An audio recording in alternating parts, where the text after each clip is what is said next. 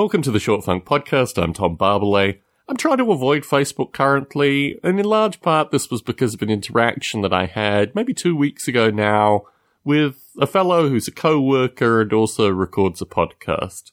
He posted something associated with Hillary Clinton. It was a Sunday morning. I just found it particularly irritating. And it went on for probably about 15 minutes until I shut it down on Facebook. Funnily enough, about an hour or so following, I received a Facebook audio call from the gentleman, and his main point was that the Hillary Clinton post was more about what Hillary Clinton means to women in the context of how negative the media, or at least this was his assertion, how negative the media portrays Hillary Clinton, and, you know, a variety of factors that Hillary Clinton represents someone who should be a focus of positive idolatry of women. I believe, although I'm not completely clear if this is the case, because my mother has met Madeleine Albright on a couple of occasions, but I suspect my mother has also met Hillary Clinton on one occasion.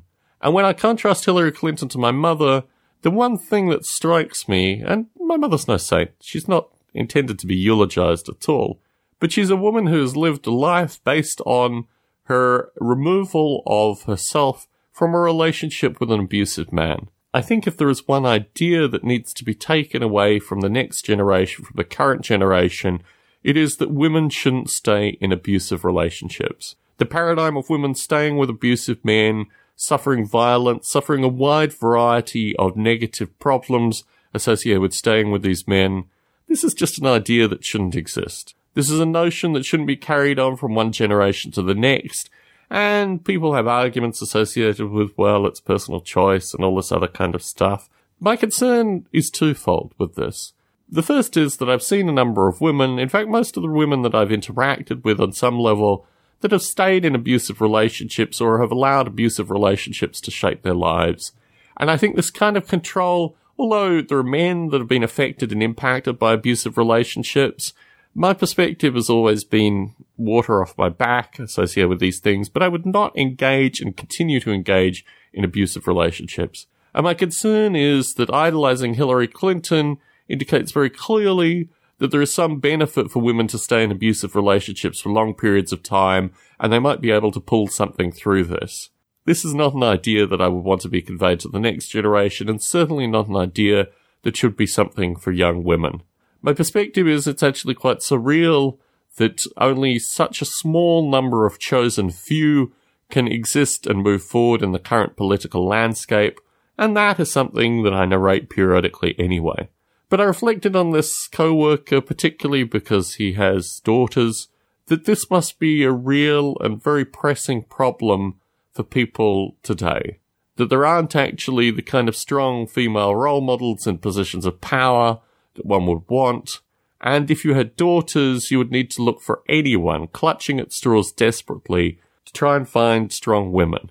This narrative is rather curious because obviously, I encounter and I'm well aware of a number of strong women in the public sphere, but they don't have the same abilities that Hillary Clinton has. And I think this is a strange paradox which certainly left me unsettled, that while one may want to continue certain ideals and while one may dislike intensely Hillary Clinton's political choices and just general choices, is her becoming president as a woman an important step forwards? Now, it's curious because the same idea haunted me associated with the election and presidency of Barack Obama. I went back to Australia in 2009, and a number of my mother's friends, intellectuals in the Australian broader arts intellectual community, heavily eulogized the fact that Obama was black and that this was amazing, this was some miraculous thing, that anyone could now become president, and Obama showed this.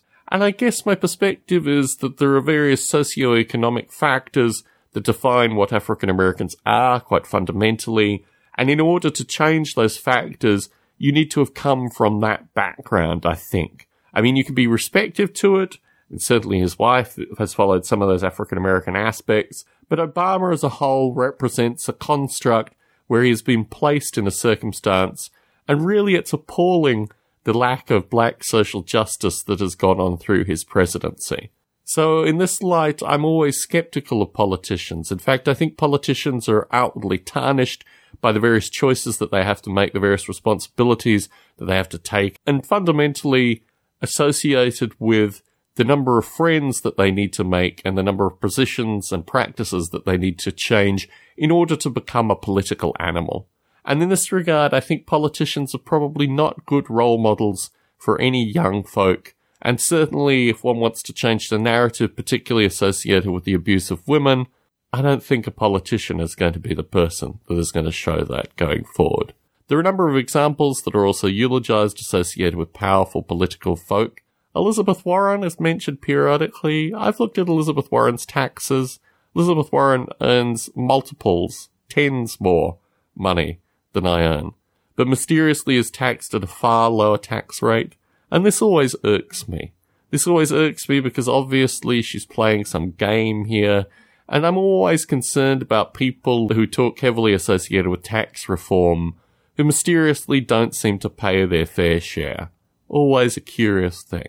So what does one do in this circumstance? I think one doesn't eulogize politicians. And I think one naturally looks for ideals which aren't necessarily embodied in the individuals, but in fact collate into a general narrative which can be used to say, we've got to stop allowing this ongoing abuse pattern to occur in our society, and we've got to stop very fundamentally by eulogizing people that have accepted this abuse and then have gotten to some position of power because they accepted this abuse. The secondary point, which I never made, associated with why I dislike this phenomena, is because for the rest of us, for those men that are just simple plotting creatures, that are not abusive, that actually care about this matter, the fact that this continues to propagate means men such as myself, soft-spoken folk, well, maybe not soft-spoken, but anyway, men such as myself are always less interesting, less exciting, less enticing than the a-hole who repeatedly beats his spouse. The a-hole that behaves in ways that most men, I don't think, at least most insightful men, would not find acceptable.